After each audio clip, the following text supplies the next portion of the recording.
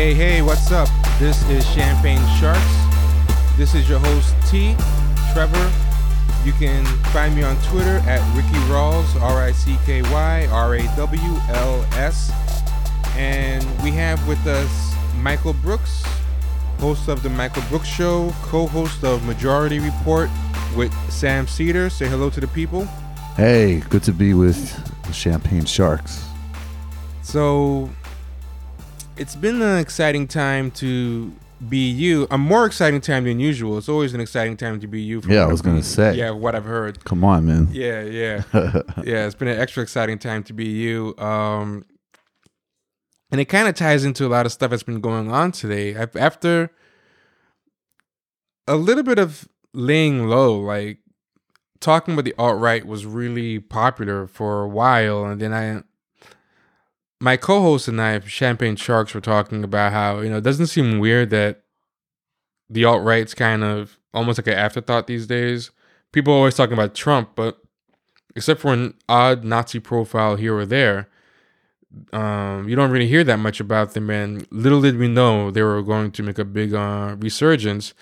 And one of the things they made news with the most recently was something to do with you. So, yeah, I thought it'd be a good time to let you take over and explain what's been going on in your neck of the woods.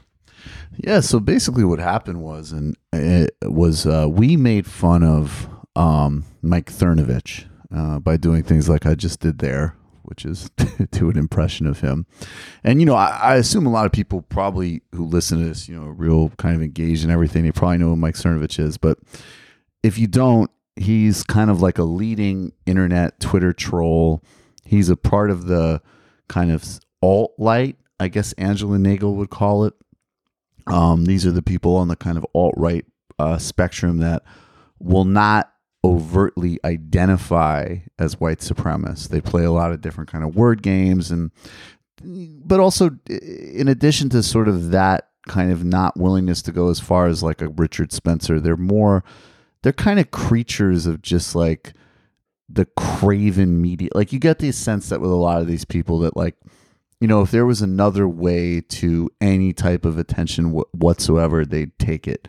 It's a certain very kind of just totally craven personality. Yeah, very opportunistic, I would say. Purely opportunistic and a lot of emotional damage. And, you go back and look at Mike Cernovich's history, kind of going back with this, weird, like sort of pickup artistry stuff and kind of pseudo self-help. A lot of the things that float in the recesses of the desperate internet, which help kind of lead to one of the sort of trend lines to the rise of the alt-right. He did some appearances on Alex Jones, and Alex Jones, whatever else you say about him, and I say a lot, is a broadcaster. Mike Cernovich is not. And they were funny, and we got some YouTube clips making fun of the guy. He clearly saw them. And maybe for some other reasons, although I really do assume that, we have some visibility, and Sam's obviously an MSNBC contributor, and we do a strong job, particularly on Majority Report, which is a daily program, trying to definitely targeting, a lot of frontline, Republican politicians, like Roy Moore as an example. So there might have been some, other reason in addition to his fifis being hurt, but I think that was a big part of it. Fifis being hurt by what specifically? Was there we did a video where we played a clip of basically Mike Cernovich's, one of his appearances. We did a couple, but one that started with, he did an appearance on Alex Jones, and it sounds really small and petty because it is. I mean, this wasn't like a substantive thing, but essentially like, when you're doing a TV hit or a podcast or really anything, but it's funnier if it's visual. And the host, when I think of going on Young Turks or Al Jazeera or something, there's times where the host is obviously about to throw to video. So let's sort of say like, here is so-and-so earlier today, and I'm going to want to get your thoughts on this. And Alex Jones is doing one of his long, it's like, here's Rahm Emanuel, and he's saying that we don't want, we want Mexicans in our cities raping people, whatever. And he's like throwing to the clip. Weird Mike, which is what we call him, totally doesn't understand what's happening. And he just goes, yeah, like exactly. That's political correctness. That's why Trump won. And Jones is sitting there like he looks like he's about to have an aneurysm. Like he is so pissed that this guy's interrupted the throw. And I think we played the real version of it, which was hysterical. And then Vic Berger did his makeover, our friend Vic Berger, who incidentally was also a target of an online harassment campaign by Mike Cernovich too. He did an amazing breakdown of it. So we just played this clip and, I mean, Sam and I, this is like our like dessert. We probably did 10 minutes of, he was probably Alex and I was probably Mike and just mocking the guy. So I have no doubt that he saw some of those clips and that's sort of the irony. Like these guys are all obsessed. I mean, just as a brief divergence, maybe we'll get to this more later, but they're all obsessed with like social hierarchy and domination and positioning and guerrilla mindset. Yeah, the guerrilla mindset. And like on some levels, I mean, obviously we're working to create a world that isn't purely defined by those things. But on the other hand, we're not doing this kind of like, sort of like lame liberal take offense thing. We do a lot, and I certainly do a lot in my show of just straight up like, are you fucking kidding me? Like Mike Cernovich, really? And so I have no doubt that type of humor in response to him is going to be what he found. Like that's going to be way more triggering than, oh, he's a bad guy. He likes that sort of thing. And I think that that's something that we can all learn from how to sort of deal with these people, at least on a media level. So we did that. And then a couple weeks later, I actually started noticing I don't remember. And, this primarily Sam was targeted, though it was aimed at the whole show. I got a few tweets and I noticed that the whole sort of Twitter was blowing up with this. Actually, no, that's the wrong word. It was not blowing up. It was a tiny handful of accounts with this screenshotted tweet from, I think, 2009 or 2010 of Sam essentially sarcastically mocking people who were basically at the time there was a thing about Roman Polanski coming back into the country. Even though he had apparently, I think, fled the country before being sentenced or standing trial for a rape of a minor.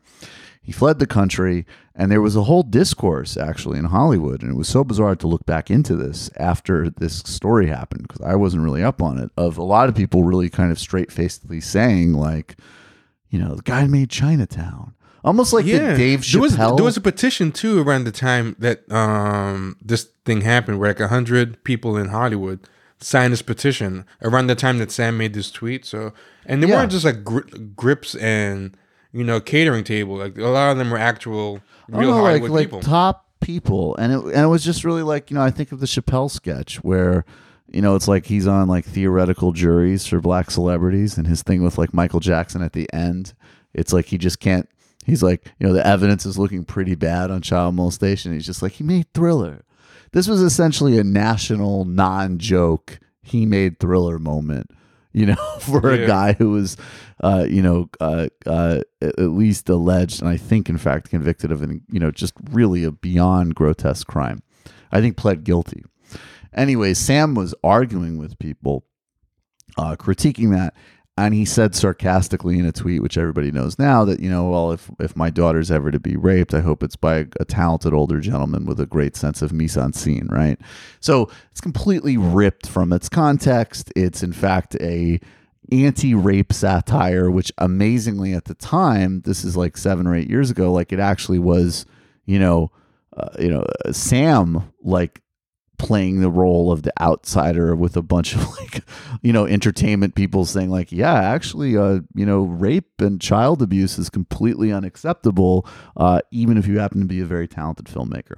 So he threw out this tweet, he screenshotted it, and and Sam initially kind of out of laziness deleted it because he didn't know what was going on. Because the kind of dirty secret of this was that Cernovich had paid somebody to go through Sam's old tweets. He found this, he screen capped it out of context and was using it as he's done many times before, to smear somebody and to try to destroy our show and get Sam fired from MSNBC. And the thing that was really interesting, though, and I can't speak. Look, I know that Vic Berger, when Cernovich went after him, he got death threats. He got all sorts of bizarre, disturbing things. And I think this is another thing that we need to bring in the conversation, which is the difference on like a Twitter or another platform of like, anybody being on there saying any kind of awful shit is one thing, but Cernovich is a guy who's definitely, inciting harassment campaigns is quite another. Anyways, there was actually very little response, but, some of our advertisers reacted. MSNBC eventually, of course, after a piece came out in the Wrap, initially fired Sam. And then it was like we just had this. It was really heartening, not only just for us, because, first, we came out of the gate, and this is the advantage of the kind of media we do, both at Majority and on my show, which is that, 100% of my show and well over 90% of Majority is from people that are members and patrons. So even if, this guy, this like thug, fascist, scum is smearing Sam and trying to destroy his show, well, guess what? We're going to be on every day. And, he's going to learn the meaning of victim of his own success, because now whatever little restraints were like, we're going to completely go after him. And that was, the one response. And then there was just this massive outpouring of sanity where it was like the world all got together across almost every sort of ideological bounds and was actually proved that it could still read and understand satire. And that, of course, MSNBC had made a ludicrous decision in letting Sam go. And that just went. And then, we got all of our, our advertisers are back, and MSNBC rehired Sam. And now we have a bunch of new listeners. We got a very successful GoFundMe, which we're going to use to, among other things, do a documentary about Weird Mike. And thanks, Mike Cernovich. Did you see his recent thing with Chuck Schumer and the it was tried another hoax? Well, this one was different. Because this was actually, because with Sam, what he was doing is totally distorting and lying about what Sam was doing. This is a fake document that Charles Johnson, who's another one of these alt-right types, and Cernovich were using. Apparently, it was a document showing Schumer to be a sexual harasser, and it was completely fake. It was just a completely fake document that they ran with. I think the problem with the thing, and I don't have any like sympathy with him whatsoever. Obviously, he's a total just complete bottom feeder. But we need to understand all of these bottom feeders in a larger context, which is that as long as we have like an American plutocracy, there's always going to be a market for slime merchants, whether they're an Andrew Breitbart or a James O'Keefe or a Cernovich who play certain roles. So what kind of shot his stock up a couple of weeks ago, it's crazy how things move so fast, is that someone did hand him a John Conyers info, and it's real, apparently. So my guess is that he had, through connections to Trump and the Trump administration, and when he started the slime thing on Sam, there was there was almost no actual like support in social media. So he did not have this kind of outpour brigade, but he did have a retweet from Sebastian Gorka and Donald Trump Jr. So he has those connections. So clearly, I would assume that how he got the Conyers info was probably some staffer leaked it to him. Some Republican staffer, I would assume. So, he's got, he seems to have his uses, but at the same time, he's an idiot and not discerning and can be burned, and obviously operates with, zero sort of, integrity. And these guys, the opportunists that there are, it's amazing how so many of them used to actually kind of hate. They used to kind of hate a lot of the people that they're supposedly championing now. Like whether it's like in 2014, Mike Cernovich was tweeting about, I had never heard of quote unquote gaming media until recently. Jesus Christ, guys, put down the fucking video games and stop reading retarded sites. And then, yeah, he was also doing lots of bullying of people and all types of stuff. And then Milo's another one of these opportunists, alt-light, like, and he was tweeting stuff in 2013 about few things are more embarrassing than grown men getting overexcited about video games. Are online gamers as overweight, awkward, and lazy as we think they are? Then he links to an article, and then he adds, writer trying to be nice, but answer is yes.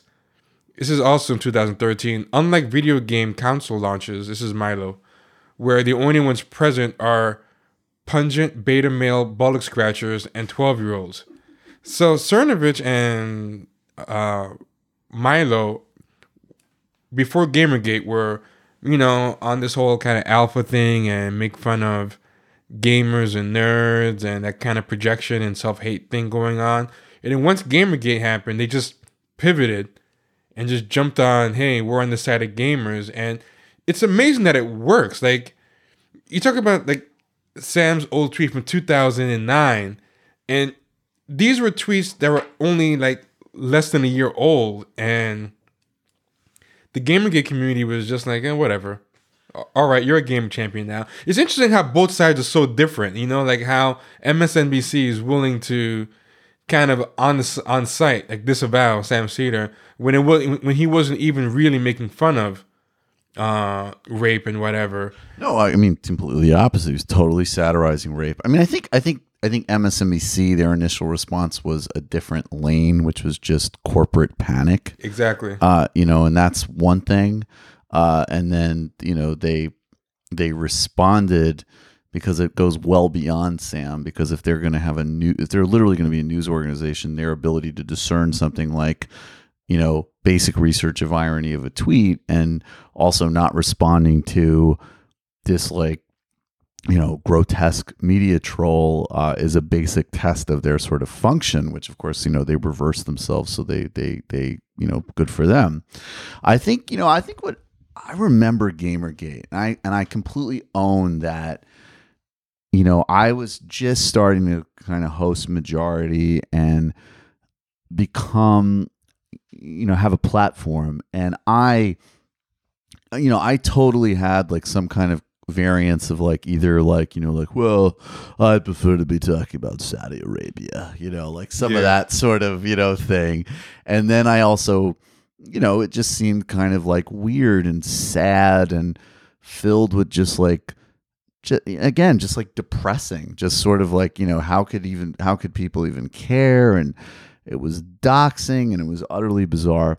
But what other people recognized at the time was that this was going to be the site of like the new culture war, and that the right, I mean, in order to have currency, right-wing politics is always some melding of an incredibly small part of the population of which these policies actually work for. And by definition, that's always a dramatic, tiny minority, but a tiny minority with vastly disproportionate influence because they're hyper wealthy. So the actual policy platform is going to work for, let's just go to let's go back to Occupy, the 1%. And then the way they're going to get a cultural hegemony or a cultural movement, the way they're going to organize shock troops is by, I mean, if I'm putting it like, charitably, like I guess even going down to like the kind of softer, like, actual center rightish parties that you might see like in Angela Merkel's party, it's still always going to be some appeal to tradition and continuity on a cultural level, let alone in the United States and in many parts of the right, where it really is just sort of like pure indulgence of, all of the usual things that we know about: xenophobia, misogyny, racism, magical thinking, conspiracy theories.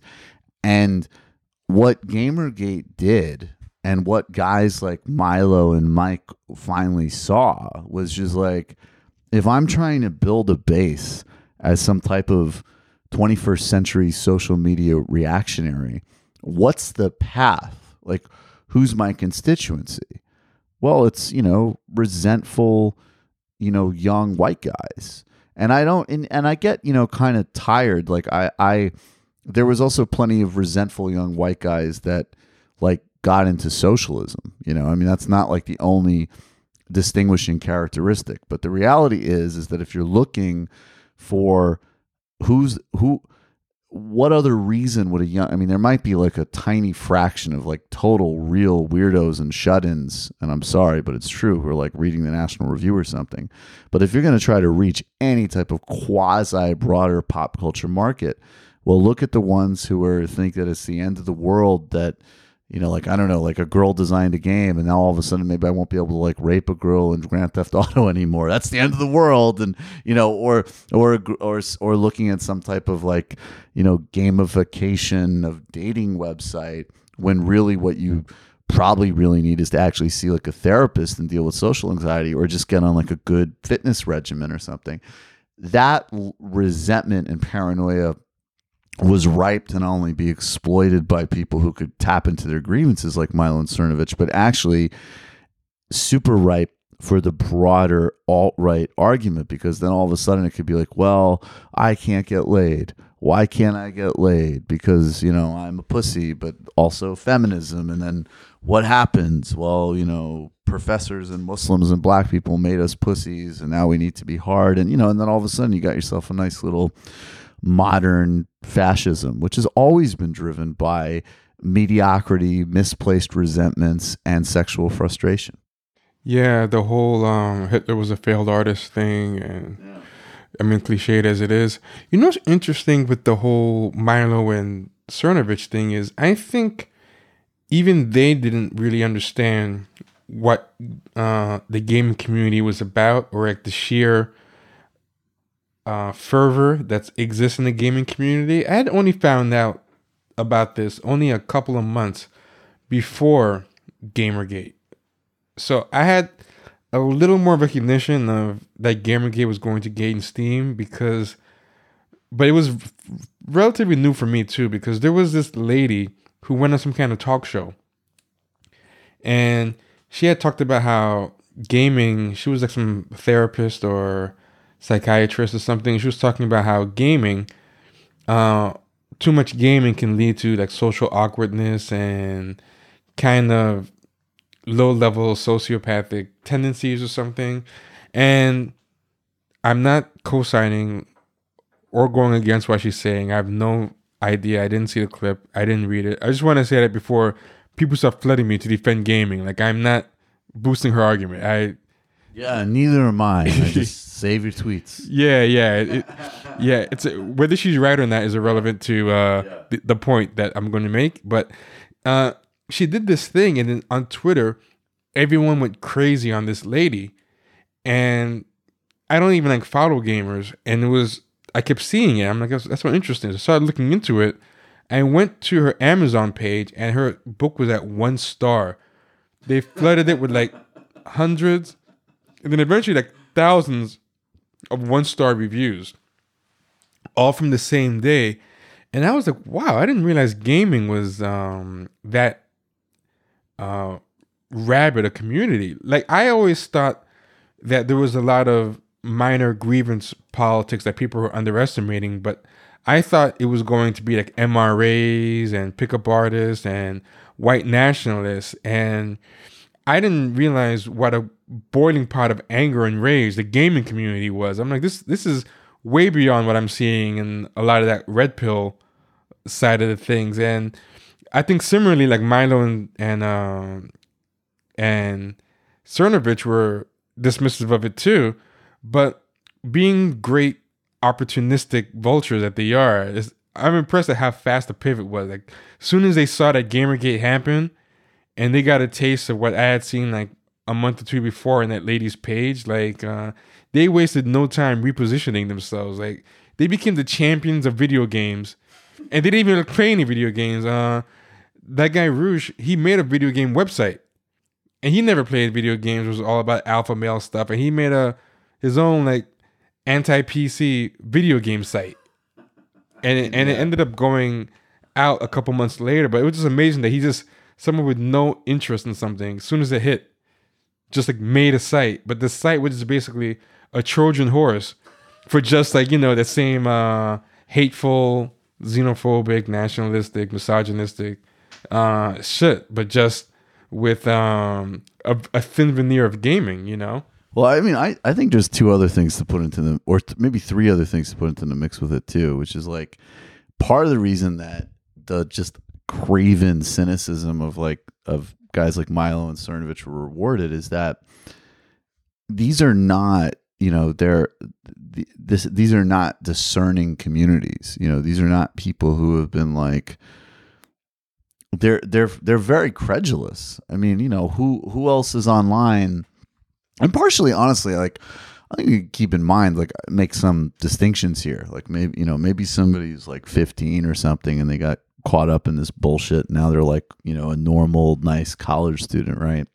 But I would not think of like people who think that like the fate of the world hinges on like World of Warcraft as like people who are really going to be like, well, wait a second, 3 months ago, you had suggested that I should get my dick sucked and lift weights. Now you presume to lead me. I mean, I'm just not thinking that this is going to be the most, savvy group of people imaginable. And then the other thing, that was going on at the time, and I think like we still have to mind on the left, and now it's a little bit different because the left is kind of all of these fissures and distinctions. Like now people understand, like, no, I'm a socialist, I'm not a liberal, or whatever. And that barely existed in 13, 14. So you had, and I think this doesn't justify it, but just following kind of some of Angela Nagel's thinking, and I think she does basically really nail this stuff. Part of the reason that like these gaming people were so crazy is that was like, their last space that had not been sort of like encumbered by all of these other like trends. And obviously big picture, like, deal with it. Like, of course, gaming needs to be less misogynist and more diverse, at least like have that option, which is in fact the point. And at the same time, there was no doubt that the alt-right was able to leverage a ton out of just like dumb left Twitter, outrage culture in 2014. And they were able to do those cringe videos, and they were able to like, again, it's like, it's totally cynical. And these people are always going to be totally cynical.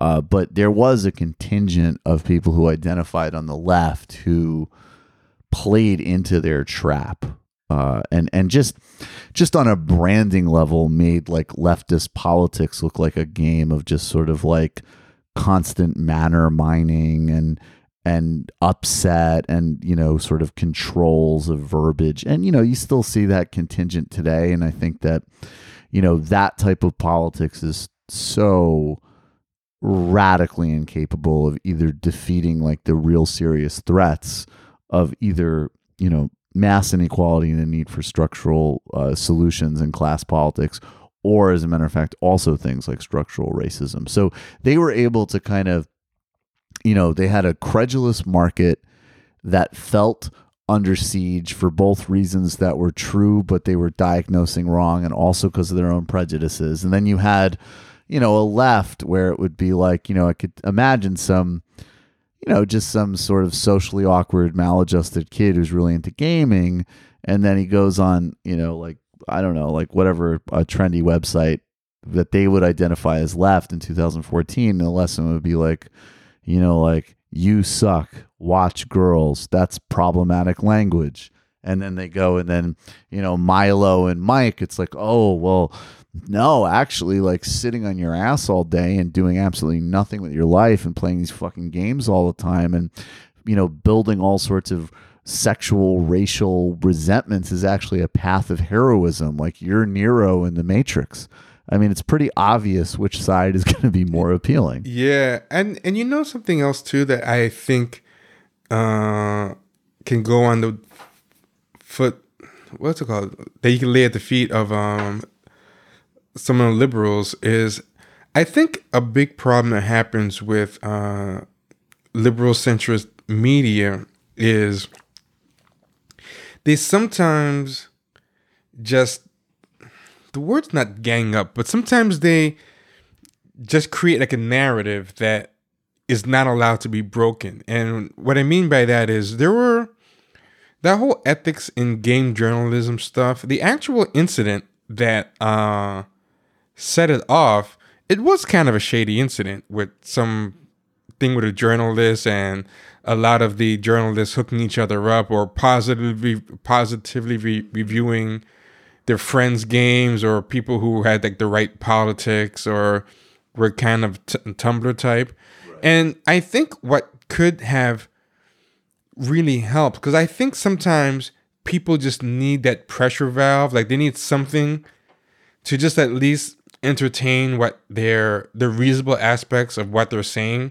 Because if you let people relieve a little bit of pressure like that, it takes away a lot of the power of the opportunists to then say, hey, we're the only ones even willing to take you seriously. And I think that kind of added to the whole credulousness of how they reacted to Milo and Cernovich, because even though these guys were blatantly against them a month before, I mean, there was I knew some people who were regular gamers who were like, oh, I hate how this Gamergate thing's being covered. You know, there's a lot of legitimate problems with how we view gaming media, but this guy wasn't into all the crazy stuff or whatever.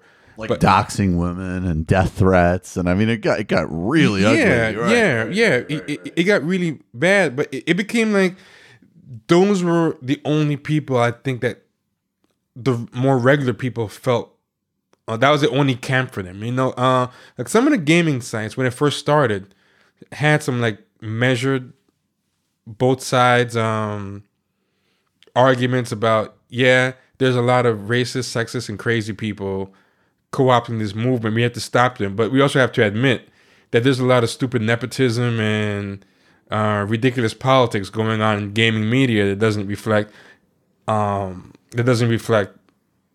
gamers actually want.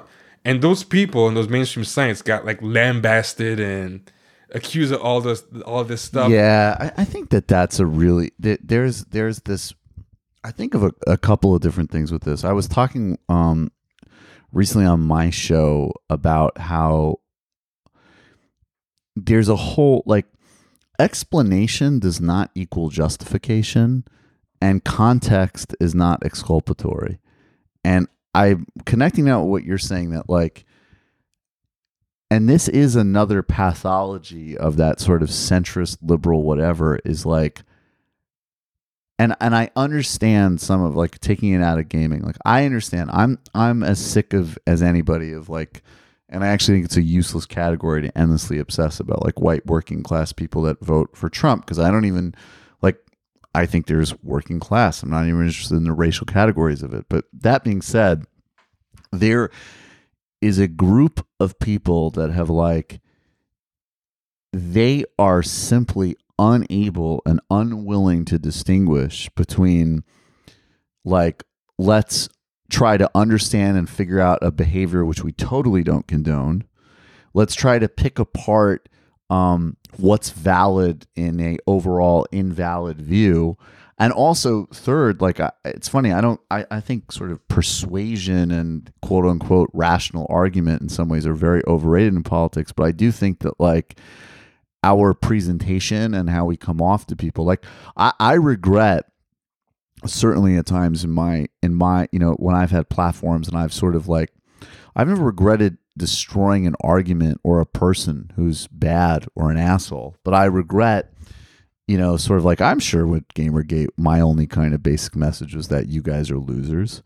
And I think that like, no, if there was a way to scrape off 10, 15% of it, by acknowledging something and then really getting to like what was really serious, which was that in fact they were waging online harassment campaigns, they were doxing people, right? Like that, when that happened, then obviously it took on just a much more serious thing than people's, you know, hobbies.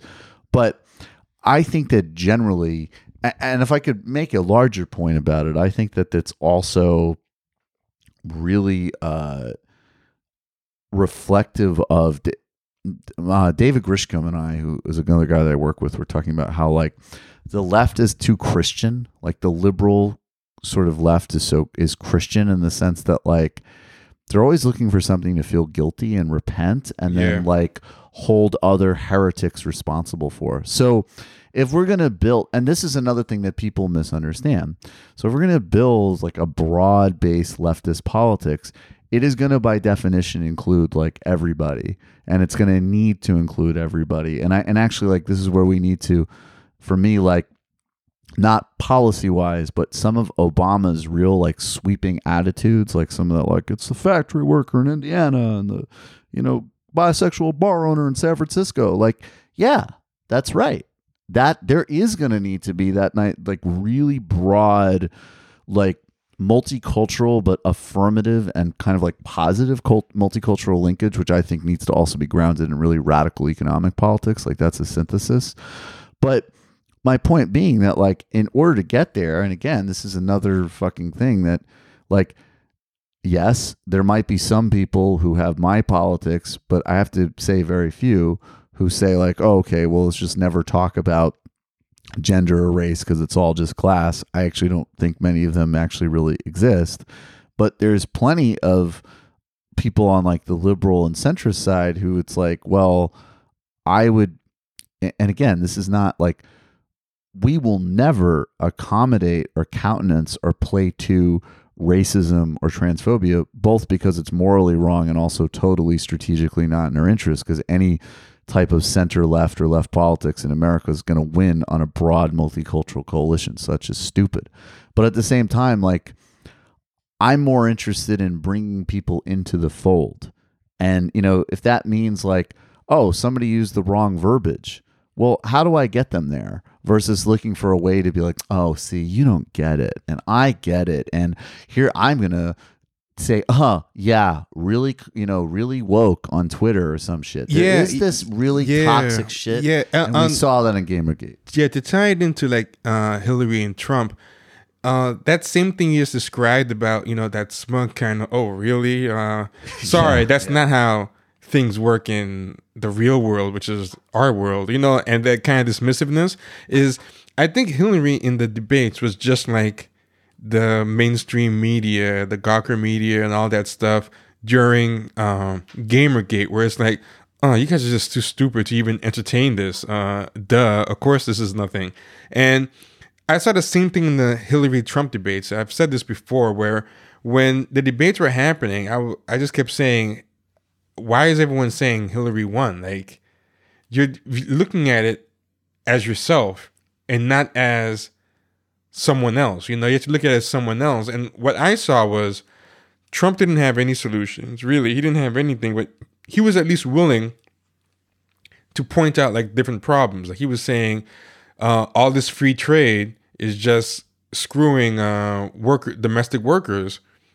Which is true, of course. Yeah, a lot of this immigration that's like unregulated without protections for workers and unions and stuff, that's also hurting workers. And then Hillary was just like, oh God, there you go again, Donald. And then the liberals were like just saying, oh, there goes that xenophobia again, or there goes that racism again, or there goes whatever. And it's like, yeah, he might be a racist or a xenophobe or whatever, but you should at least address the legitimate aspects of that free trade work. Like, don't gaslight people by telling them, yeah, you're imagining that any of this is happening. The problem is you.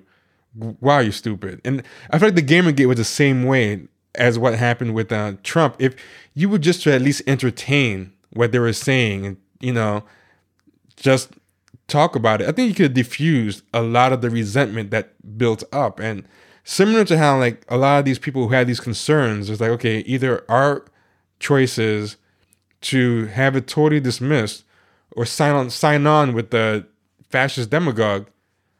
Shoot, I'll go with the fascist demagogue. Plus, now I'm mad at all those other people anyway for treating me like I'm making it up. So now I'm actually even angrier than before, and I think that's a big problem that liberals tend to have, is this kind of dismissive, like, we don't even want to talk to you because we don't want your germs on us type of air that they give off. I think that's, and again, it's like another one of these paradoxes, because there's a ton of, like, most base Republican voters are like, and I don't mean this as people, like some of them a lot of them actually could be very like fun, delightful people, but like a lot of them are voting, and politically wise, they're assholes, and they're voting like they are intentionally, like there is a huge contingent of Trump voters that's like, oh, well, I don't care, man, just as long as it upsets those goddamn liberals. Like that, that exists, and that's incredibly stupid and toxic, and that's on them. But the thing with liberals is that they've turned, I mean, there's also so many obvious class dimensions to it, because it's like, you know, I remember going, I God knows, I think I did this honestly because a friend of mine asked me to go, and I should be careful about how much information I reveal, but I kind of wanted to support somebody who I'm friends with. So I went, and also I was, you know, I was like everybody else after the election. It was like, fuck, man, wow, like, okay, this is actually happening. We got to figure this out. And I went to this like local Brooklyn, like, you know, we're just going to have a meeting and like what we can do as a community and blah, blah. And I think, to be fair to most people in the room, the truth of the matter is it really should have just been like, if people were emotionally honest enough, it should have just been like, we should all just like have drinks and people should like hug each other. But it was framed as like, you know, this is how we're going to figure out how to whatever. And it was as you would imagine, it was 80, there were a couple of good ideas, whatever, but you know, 90% of it was just a total disaster. And the thing that I remember most was this woman who, I mean, you know, just bluntly, like her sense of her understanding of politics and how the world worked relative to those things was a pretty big gulf. You know, it was like somebody like coming on a basketball court with like the, like, you know, the arrogance of LeBron and like the skills of like someone who was cut at junior college, and like it just totally misaligned. And I remember at one point she was like, well, we need to figure out, like, because Barack and Hillary were just so honest about to these people, like their jobs aren't coming back. So the question is like, do we need to lie to them? Is that unethical? And it was just so extraordinarily condescending and also wrong, because, you know, Obama and Clinton did in fact distort what they would do for jobs in those demographics, and also completely bought into like this magical idea that like mass unemployment, inequality, deindustrialization is just like, it's a religious process. It's what the market demands, and there's nothing we can do about it, even though all of these things are, of course, policy choices, and they could be adjusted to create much more broad prosperity. We just need to like attack monopolies and concentrated wealth. And I think that, you know,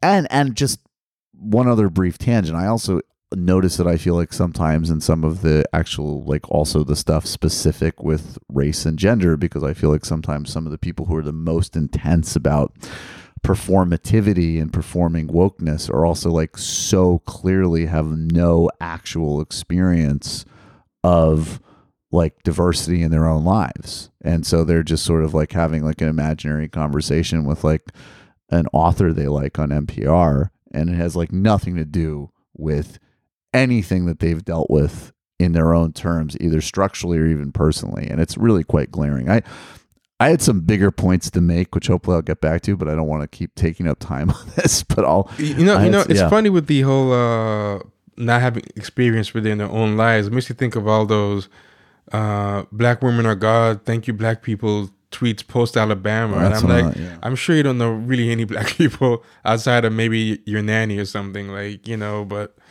go ahead, like knock yourself out.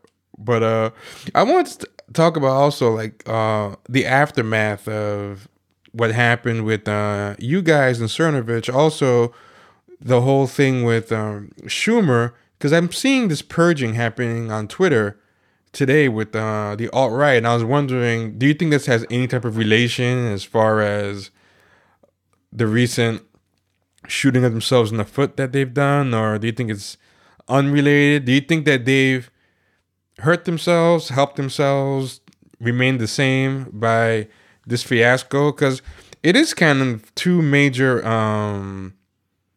self-owns that they've done, but things are so backwards with them. I don't really understand how they work sometimes. For all I know, this might actually, in their warped minds, gone down as wins somehow.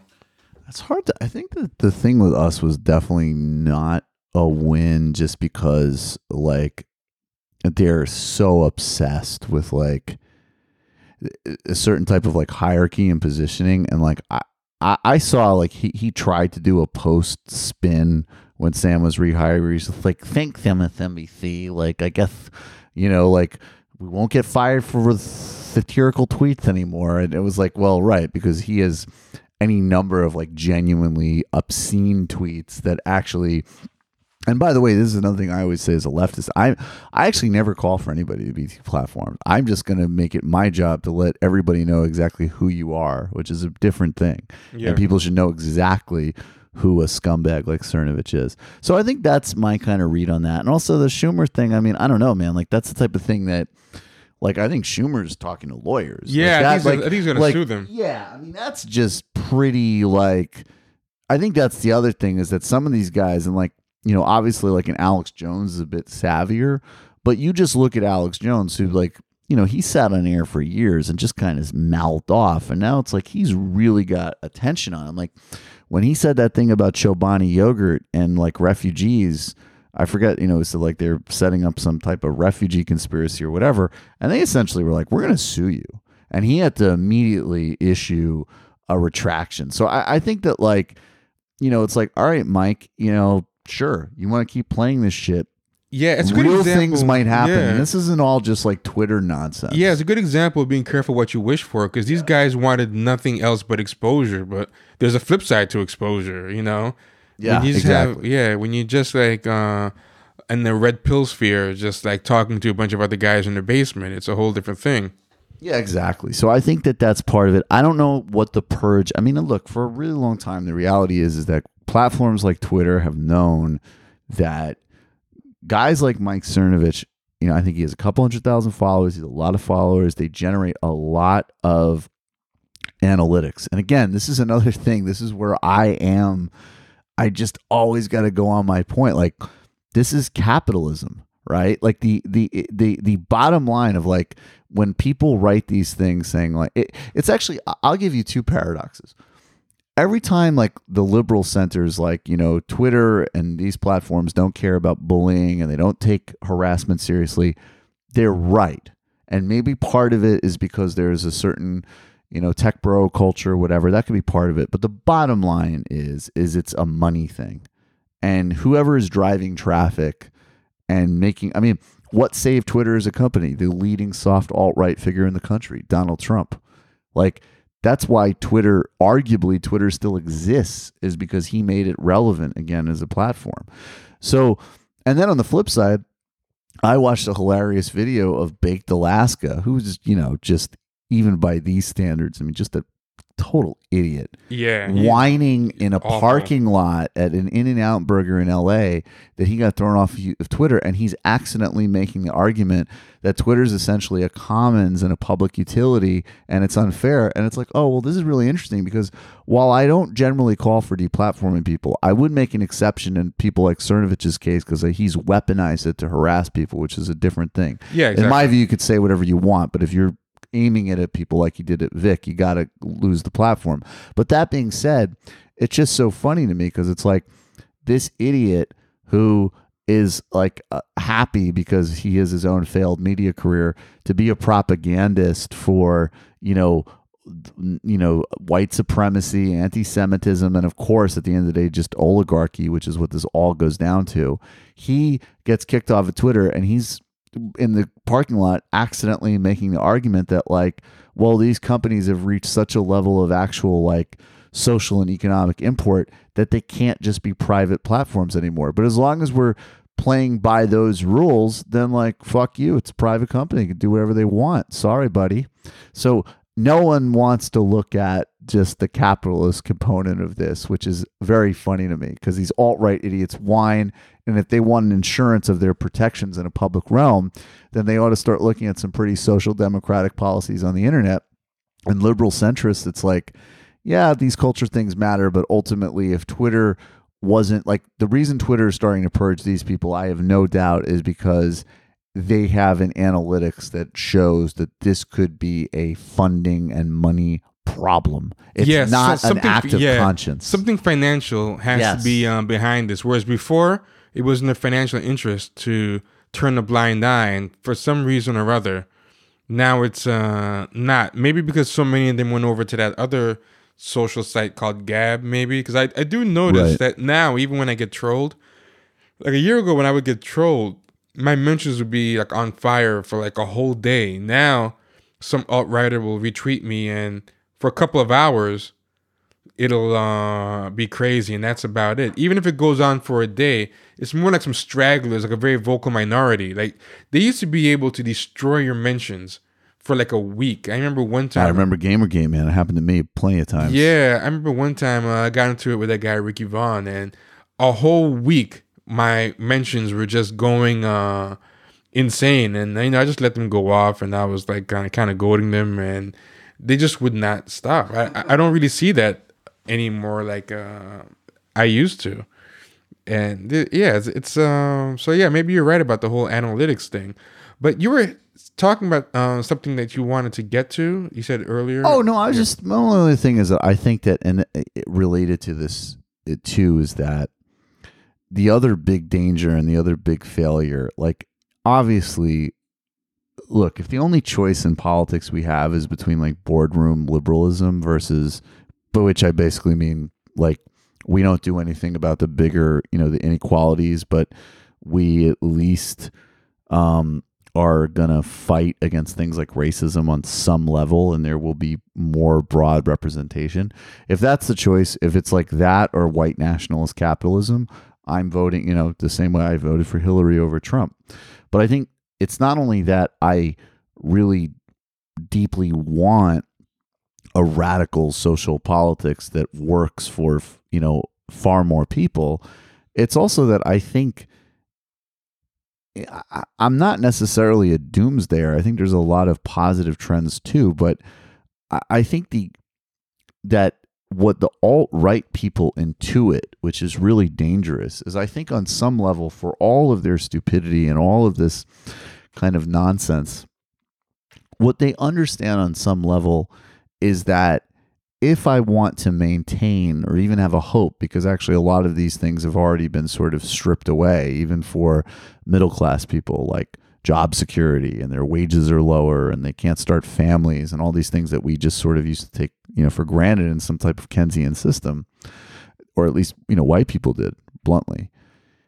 They're like, I think they intuitively understand that, like, if we're going to keep having like this level of massive inequality and misallocation of resources, in order to even get a tiny piece of it and still keep up some privilege, you better start thinking about an apartheid system, because that's the only way it's going to happen, is like, well, maybe I can get a little bit of this formalized in a patronage network for me in terms of some kind of racial hierarchy, which obviously already does happen, but I mean, they want to formalize it. And I feel like when liberals' response is essentially like, well, obviously we're not going to do anything about the fact, all of these big economic macro trends that have made most people's lives worse financially and in terms of their living standards, but we are going to, it's sort of like Hillary Clinton, going to Ohio, like, hey, we don't really have a jobs plan. Don't say transphobic stuff. And here's Pharrell. I mean, that's scary, because I do think ultimately liberals are in danger of losing that fight. So I do think that ultimately it's both desirable morally and necessarily strategically that you have some type of really broad-based social message and policy, because I think, and you can't, and as much as it might be morally satisfying to tell certain people that they can't have a certain type of privilege anymore, and they can't, as it comes to things that are expressed through actual racism, sexism, and xenophobia.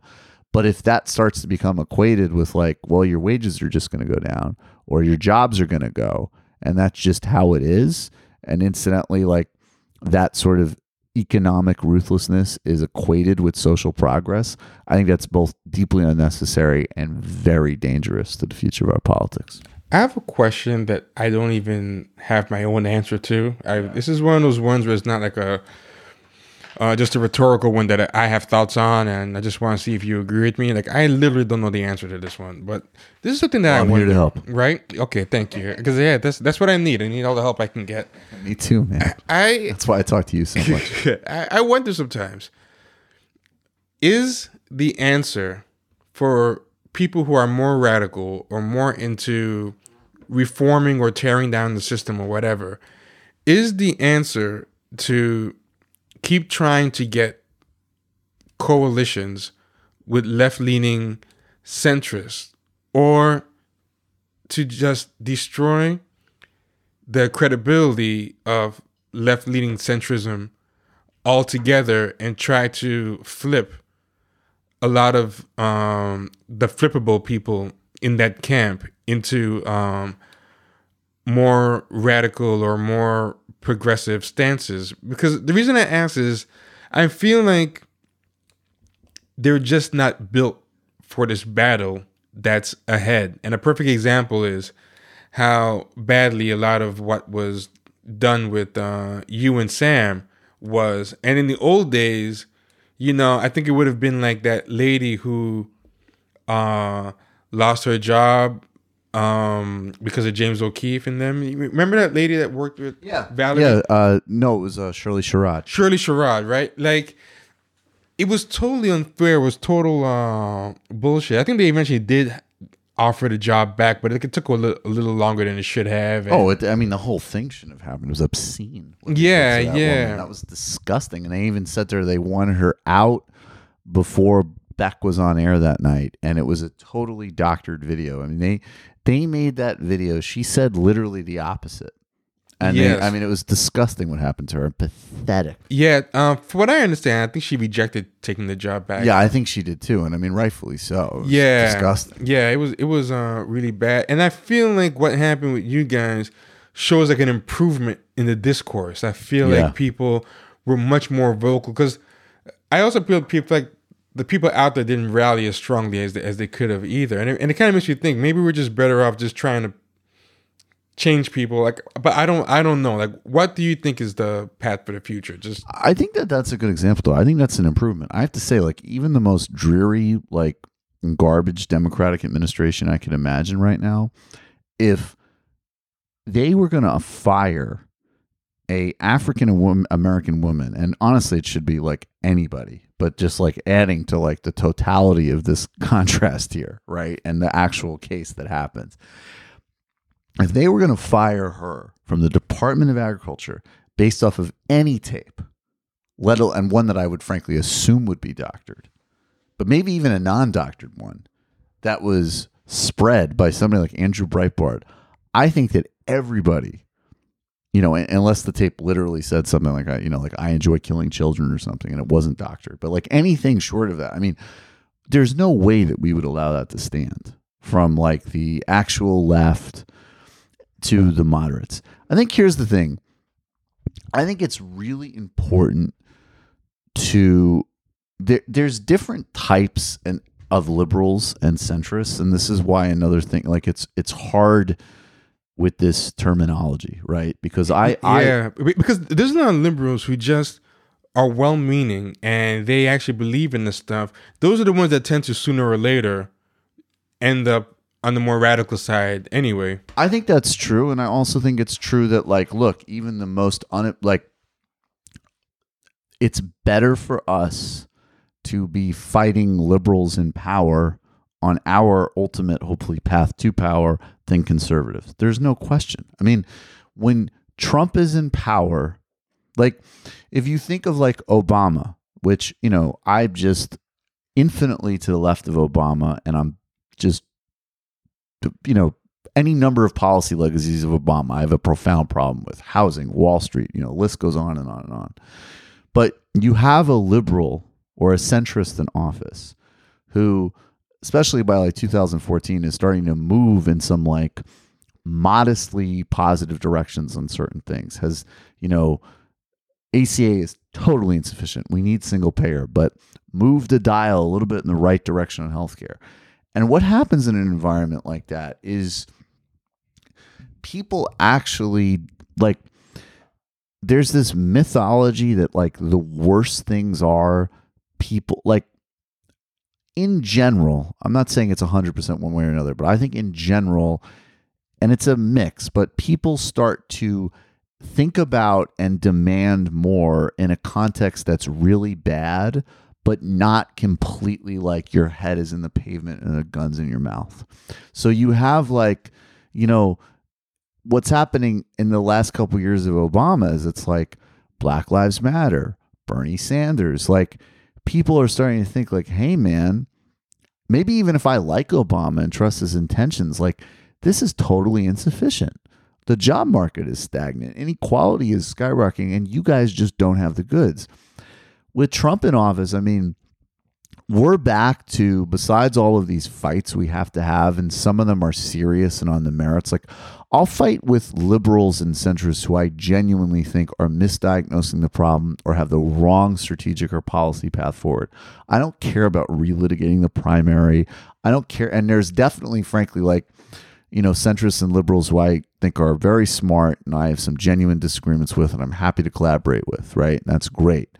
But with Trump, I mean, on the other hand, like for all of these like dumb squabbles on Twitter, there's another way in which all of us across the political map are fighting everything from the guy fucking weaponizing like, you know, health and human services statements so that, you know, it's easier to bully transgender and gay kids. I mean, to this tax plan, which is a Republican wet dream of oligarchy and wealth redistribution, which even like, you know, again, this is where we have to be real, I think, as leftists. Like, again, Obama, totally insufficient and in some ways actively negative and in some ways not, just not nearly sufficient.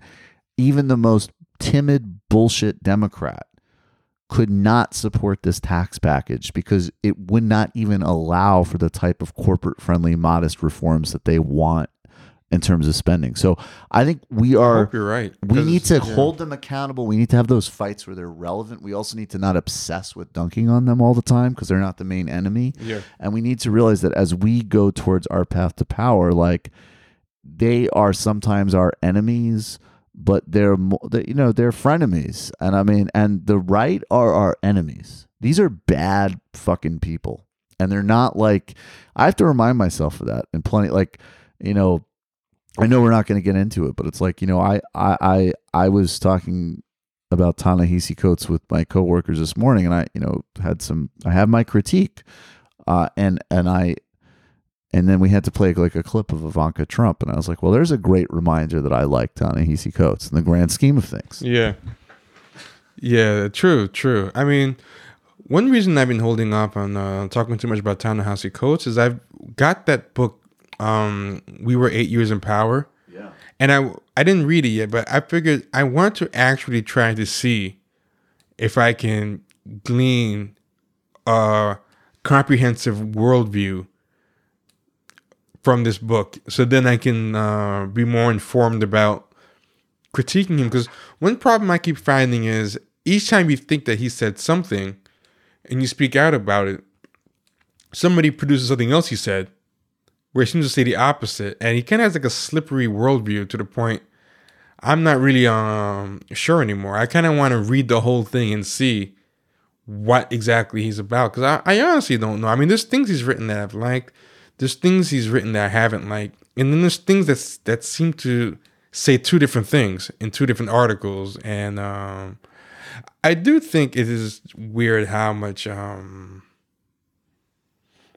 energy he creates. Like Twitter was really crazy yesterday with talking about him. Yeah, I mean, I'll pivot this away from him because I know, like, I think actually what you just said is like, I think that's exactly what we need to do a lot more of. But also, frankly, for Cornel West, I see 1 million people. It's like you didn't read his column, or you got hung up on the fact that he's a grouchy old man who threw a bunch of bars, but he also wrote a critique. You got to deal with it. And I think people conversely, like, people didn't even read the actual article about Ta-Nehisi Coates, much less his body of work. Exactly. It literally, exactly. And that's what I'm saying. Like, what's kind of where I've come down on that is, like, even before we don't need to get to the rest of it, I'll just say to people, like, look, my position on Cornel West, and there's things I strongly disagree with Cornel West on, including, like, who to vote for after Bernie lost.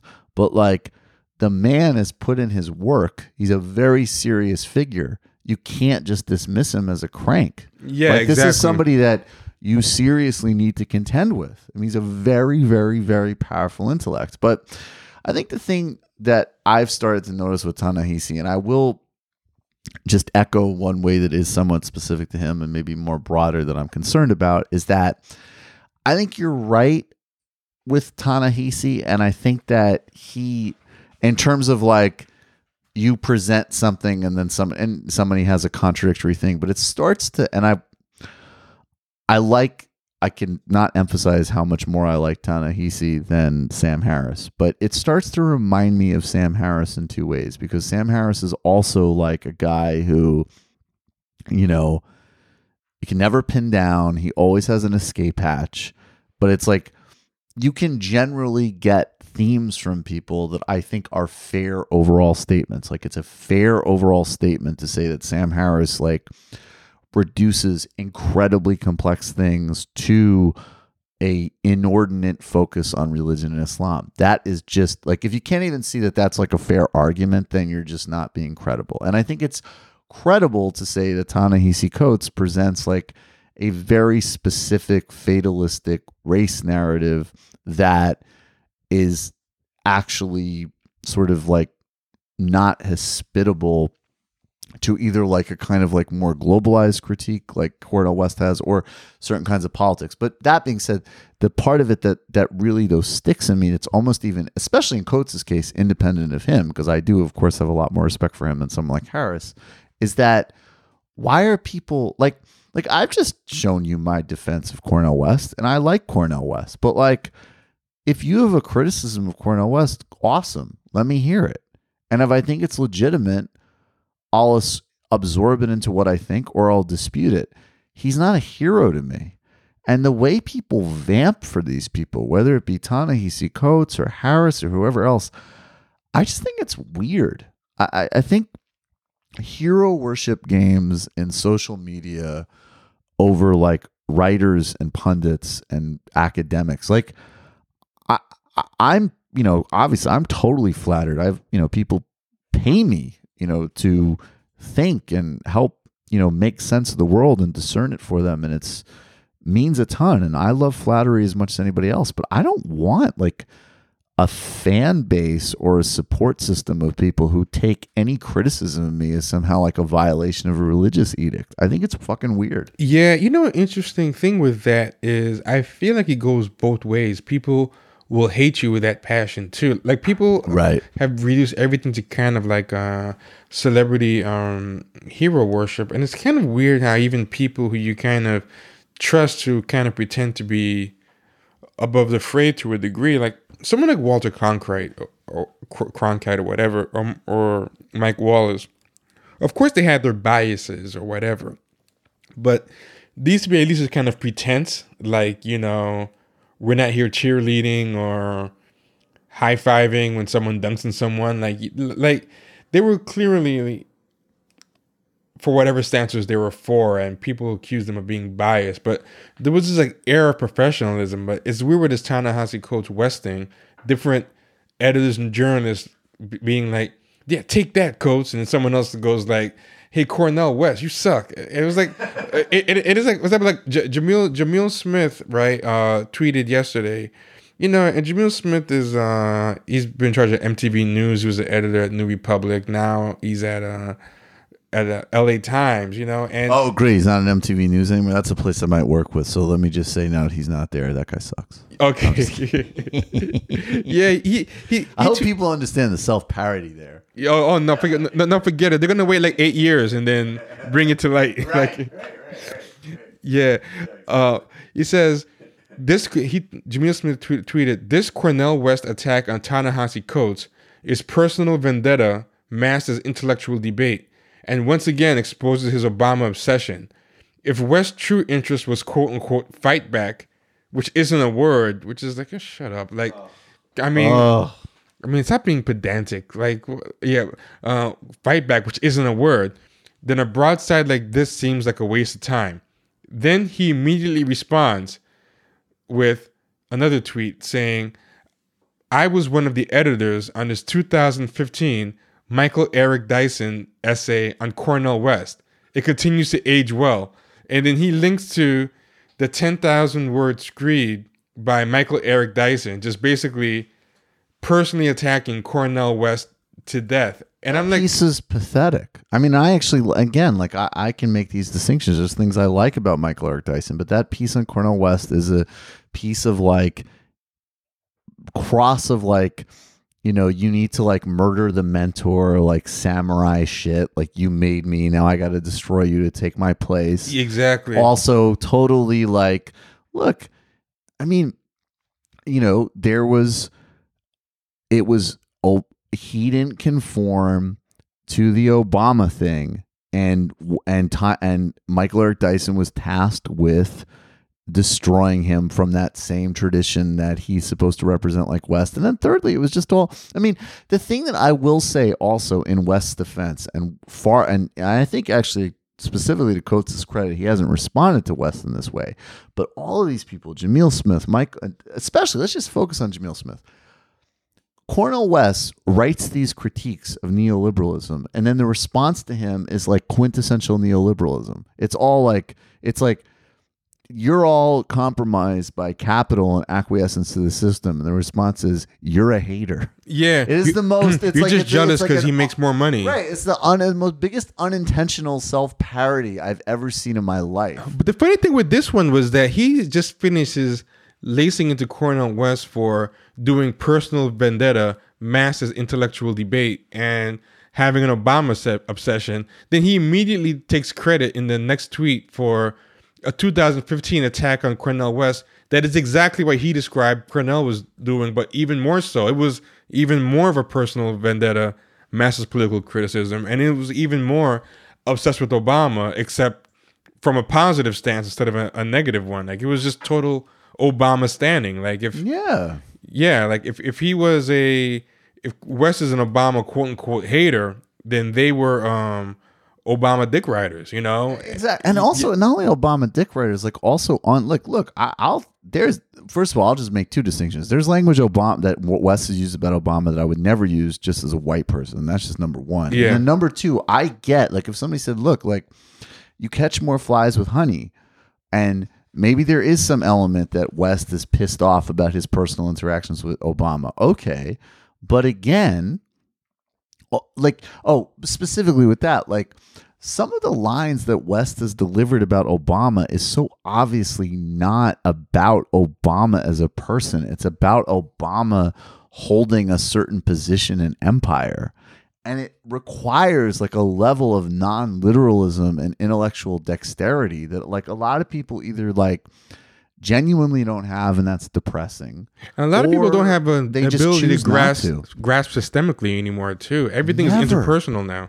Well, right. And that's the thing that I mean, that's the thing with Cornel West that just amazes me, is that it's like at the end of the day, the guy is just presenting a systemic critique. And there is no, I mean, the best responses to Cornel West have been like some version that I've ever seen have been some version of like, you know, maybe you're discounting the specific difficulties of being the first African-American president, or you're not grounded in some of the kind of like legislative hardships like somebody Obama faced. You can make some very narrow technical arguments, but big picture, there is not a single person who has ever answered West's central claim about what the Obama presidency was, and also in West's philosophical project, which is that white supremacy isn't just about individual white people. It's not just a moral attitude. It's a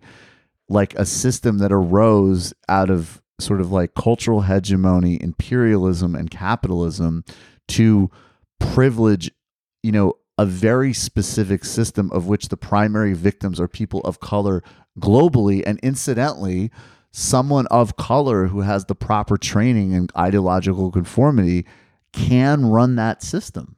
And that's just like, it's a level of complexity that, again, it just seems like most people are just committed to not dealing with ever. And it's depressing and really irritating, actually. Yeah. I mean, the last thing I'll say is, even though I don't really fully understand enough about Ta-Nehisi Coates' body of work to properly evaluate Cornel West's critique of him, I did think his take on Obama was way easier to research, and I wish more people kind of engaged him on the merits of that. You know, it's all right there, and a lot of people, like you said, just went the hater route, but the hater accusation route of accusing him of being a hater. But I'm going to let you get the last word on any topic that you want to bring up, or anything you want to promote, any upcoming appearances, episodes, guests that you think will be of particular interest to the listeners. The floor is yours. Well, first of all, man, just always thank you. I mean, I love Champagne Sharks. I'm a patron. I love having you on my show. I love having beers with you and just, figuring it all out. So it's always a pleasure. Yeah, man. I mean, you can follow me on Twitter @_Michael Brooks. I do have a bunch of shows coming up in January, which, you'll just, if you follow me, you can find those out. But yeah, I mean, first and foremost, check out Michael Brooks' show. You can check it out on iTunes and on YouTube. It's also a video show. You can watch the public version of it. If you become a patron, you'll get a ton of extra content, including post games, which are fun, and then these illicit history series. Yeah, the Patreon link's going to be in the show notes too for people who are interested. I'll put the link in there. Yeah, much appreciated. So just check it out, the Patreon link, and you get a sense of the show. And then I think the last thing I'll say for people listening to this, by the time this drops, I will have done an interview with Adolph Reed, who really is, for me, is just one of the most important thinkers in America. And we're talking about an anti-essentialist left politics and his history in Marxism and also Black Power. And also I'll get his take on Coates and West. And really, I mean, I hope that the interview will serve as a doorway to more people reading Adolph Reed. Yeah, I'm really a big fan of Adolph Reed, so I'm looking forward to that one. So yeah, I will be listening to that. So thanks for coming out, Mike, and we'll catch up soon. Thanks.